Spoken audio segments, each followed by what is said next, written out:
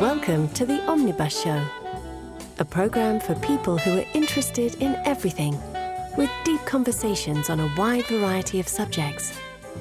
And now your host, Dave Gibbs. Hello, and welcome to this episode of the Omnibus Show, the program for people who are interested in everything, with deep conversations on a wide variety of subjects. This week's guest is Jason Crouch. He's the executive chef and beverage director for the Hotel Carmichael here in Carmel, Indiana. You'll find him at Feinstein's Vivanti French Eatery and at the many events hosted at the hotel. Originally from Portland, Indiana, Jason graduated from the Culinary Arts program at Ivy Tech, and he has worked at many places, including the Indiana State Museum, the Meridian Hills Country Club, Conn's Catering, Mesh on Massachusetts Avenue, and the Indiana State Museum, and more. Recently, he was honored by the American Culinary Federation as the Chef of the Year in 2019, and even had a day in the city of Noblesville declared Jason Crouch Day by the mayor.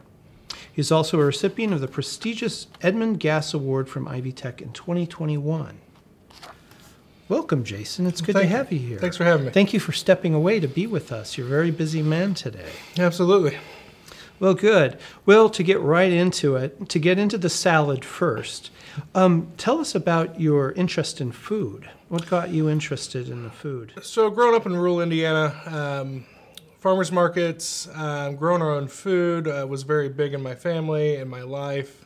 So I grew up around it, the local culture. I remember going to the farmers markets as a kid and selling produce with my mom.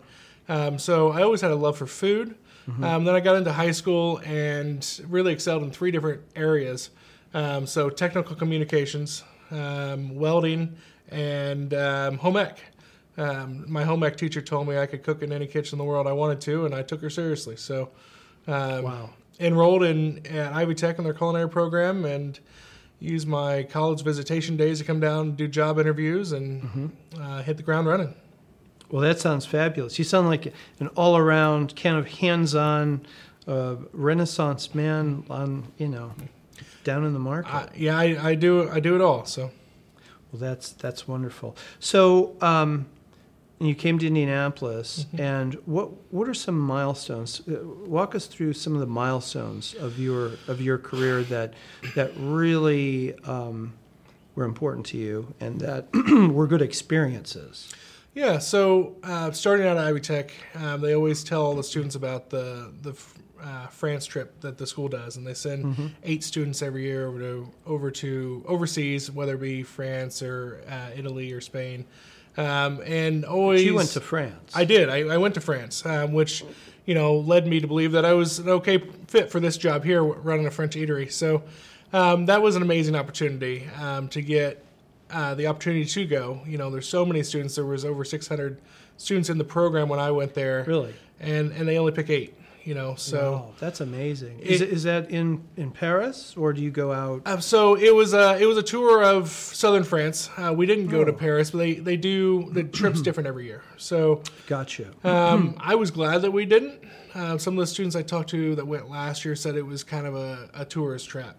Going to see the Eiffel Tower and everything would have been amazing, but we got to eat at farmers' houses, and we got to see the French countryside, which is what I'm more interested in than the tourist destinations. Gotcha. So that was huge. That would be obviously huge for my career and me personally, the culture shock. I remember seeing an elevator that said it fit 6 people, and I'm like, it fits me and my luggage. And I don't ask for extra ice because you get 2 cubes of ice and that's it. Oh wow! So that was definitely good for me to see the world and not just assume the way things are in other countries. So that was great. And then I wanted to be executive chef by 30, and I got the opportunity at 27 to do that. So that was huge. I was working for a company called Bon Appetit, and I got the opportunity to go open a location for them over in Illinois and that was fantastic to do it from start to finish. And get it up and running and see what was really possible, what I could do on my own. So that felt really good to beat that life goal. And then after that, I moved back to Indiana and got the opportunity to open a brand new hotel, which I'd never done before. So that was an amazing opportunity too, and to, build lifelong friends, from doing that, because we were basically living there, to get this hotel up and running. So those are the milestones that kind of led me to where I am today. Sure. Yeah. And it's great that you're here. And I've had meals at your restaurant, and it's just really delicious. Well, thank you. You do a great job. Yeah, because there's so many places that early on you were at the Indiana State Museum. You've been at Meridian Hills Country Club, which here is kind of one of the top country clubs, and they have very fine food. Kahn's Catering, and of course the Cunningham Mesh downtown, which it's quite a wide swath. And with the hotels, it's a very different. What would be some different? We could get some into this in Chapter 2, but the differences between, say, working at two different places like Mesh and the Indiana State Museum. Those are two very different situations. Very. So obviously each kitchen is unique, but I like to say I've done everything but a cruise ship. Everything that I can here, landlocked in Indiana. And is that before you retire? well, yeah. I mean, I feel it's important that that way I don't have any opportunities I miss in the future. Right. I wanted to experience in everything. So while some people might say I job hopped when I was young, I intentionally stayed everywhere for 2 years and then moved on to something totally different for that experience. So I could eventually run something like this. So I've done the small mom and pop diners. I ran a diner in Beech Grove, and I've done. Talk about the State Museum. I was actually there twice with two different companies, and pardon me, would that be Oasis? I didn't know about the diner. I know of Oasis Diner, but that's not Beech Grove, is it? That's out toward Danville, maybe. I think so. I've heard of it. I've never been there, but that's quite different. It is. Yeah. So it was called Glory Days on Main Street in Beech Grove. Still had the small town feel, and it was. I was definitely very young and very green, but the lady let me come in and run it, and still to this day I talk with some of the staff members that were there, because you keep in touch, which is great. So very different though from something like the State Museum, where we're running an a la carte cafe every day, and then turning around and doing large scale banquets at night.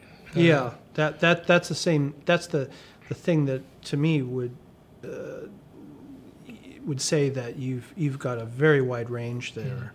Of when you're dealing with people, because it's more with food to people, isn't it, when you're doing mathematics on that? Oh, absolutely, yeah. I mean, that's how we figure everything is per person. That way, some chefs will just, take a guess. Oh, that pan will feed this. Well, we say, how many ounces do we need that for each person, and calculate that out. So, sure.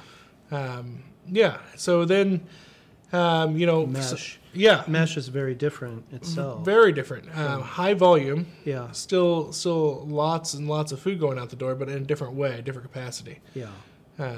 So, Mesh was a beast, 2 stories, and nonstop. It's amazing. It really is. Yeah. So I'm just thinking to myself, it's like you're going to have to drink a lot of Coca-Cola to keep working there. Yeah. Or coffee. You know? Lots of coffee. Because with two floors, that's quite a project in that style of a restaurant. It is. Yeah, it's a beast, and it's been a mainstay for a long time on Mass Ave. Before it was Mesh, it was what's the bread company out of Bloomington? I can't think of the name. I know what you're talking about. I just can't. Scholars Inn. Scholars Inn. It used to be Scholars Inn. Very restaurant. good bread. Yeah. So it's been a restaurant there for a long time, but I think it has like 300 seats. It's definitely the biggest restaurant I've ever worked in. Yeah, that's quite a That's quite a place. Mm-hmm. So you've had quite a few milestones, and then you've ended up here.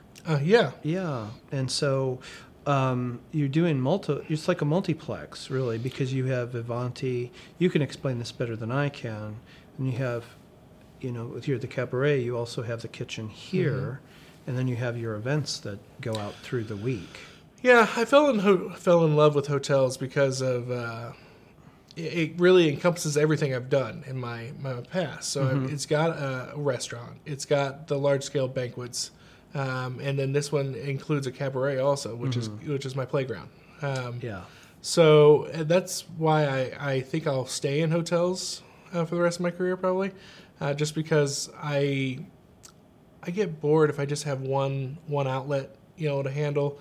Higher ed was also great when I did that. It was the same kind of concept, multiple kitchens, multiple venues. So here, we have our high-end place where I can play with plate-ups and do the pretty side of things. And then we have banquets on a high-end scale that we talked about today. I was just doing some sea bass in a banquet setting. And then come over here, and there's no restriction on what kind of food I do, so it doesn't have to be French, it doesn't have to be Italian. I can do anything over here, and so that's the reason we change the menu over here every month, so I do something different and have some fun with it. That is very fun. That sounds like something that would just make your job pleasurable. Absolutely. And it makes people happy, and so it's a great combination. Absolutely. Well, thank you, Jason. Well, we're going to take a brief break right now, and we'll be back for Chapter 2 on the Omnibus Show.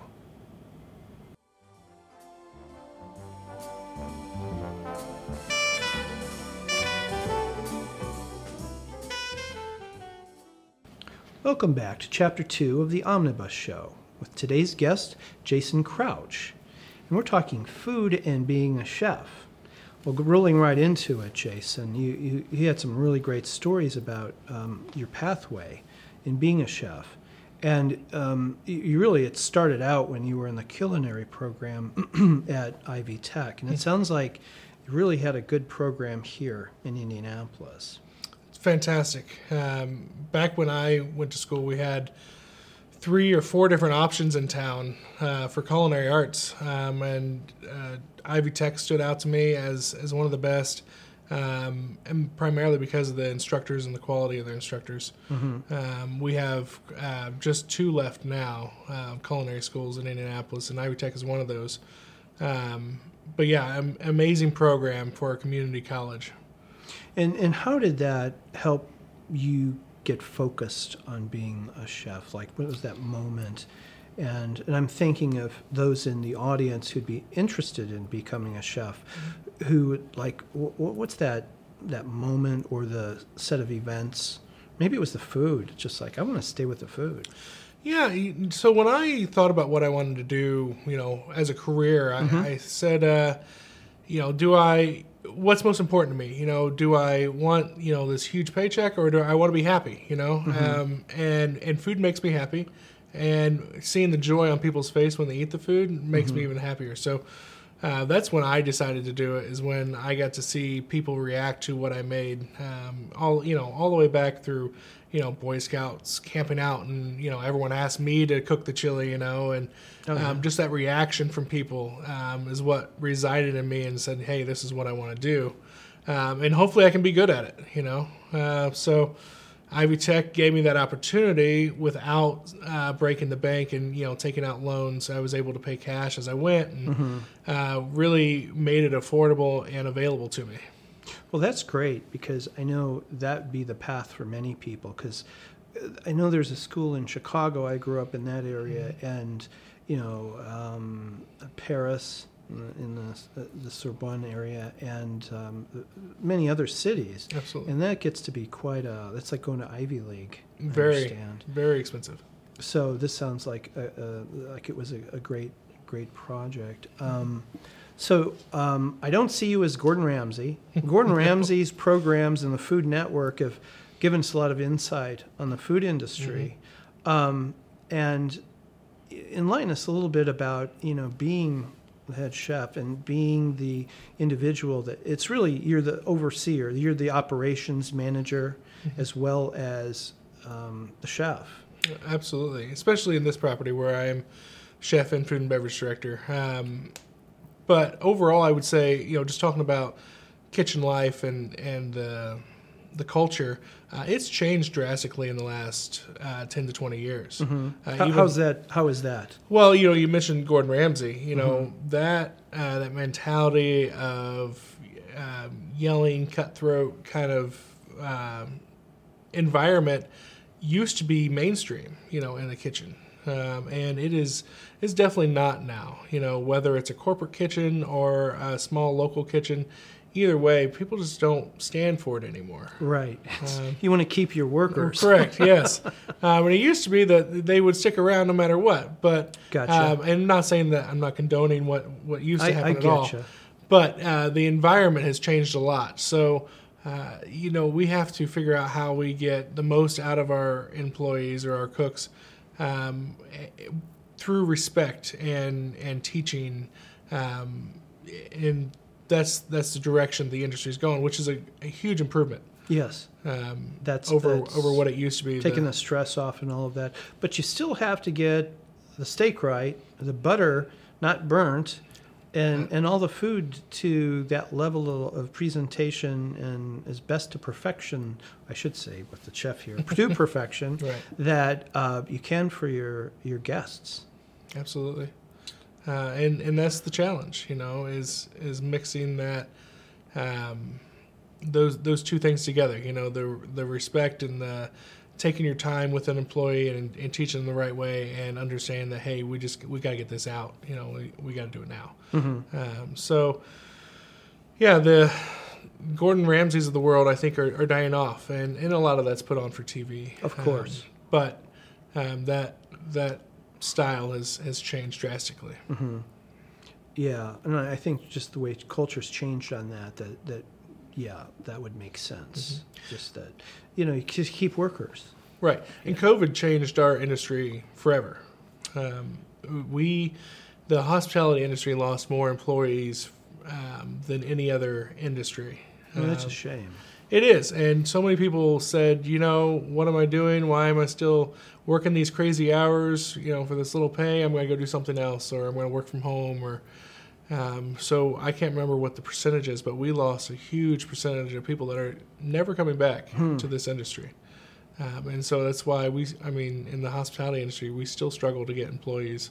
And so, yeah, things are always evolving, and seeing what we can do, coming up with creative new ways to be efficient.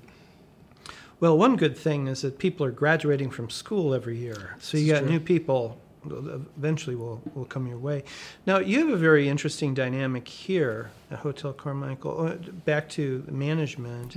What are some key differences on managing the restaurant from the cabaret, from the events?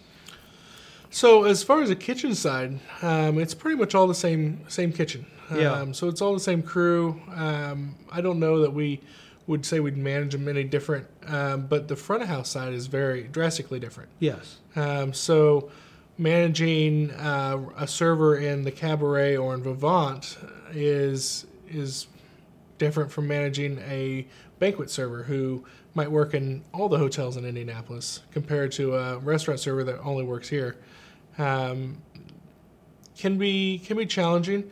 We expect perfection here, from the front of house and back of house. So we expect them to know the wine list and expect them to know the menu, where on a banquet they may walk in not know what they're serving or what the wine list is. Can I have some more shrimp, please? Right, yeah. You want, is that ranch? You want more ranch? Okay. Yeah. But overall, so there's more of a volume issue in that when you're having the events. Correct, yeah.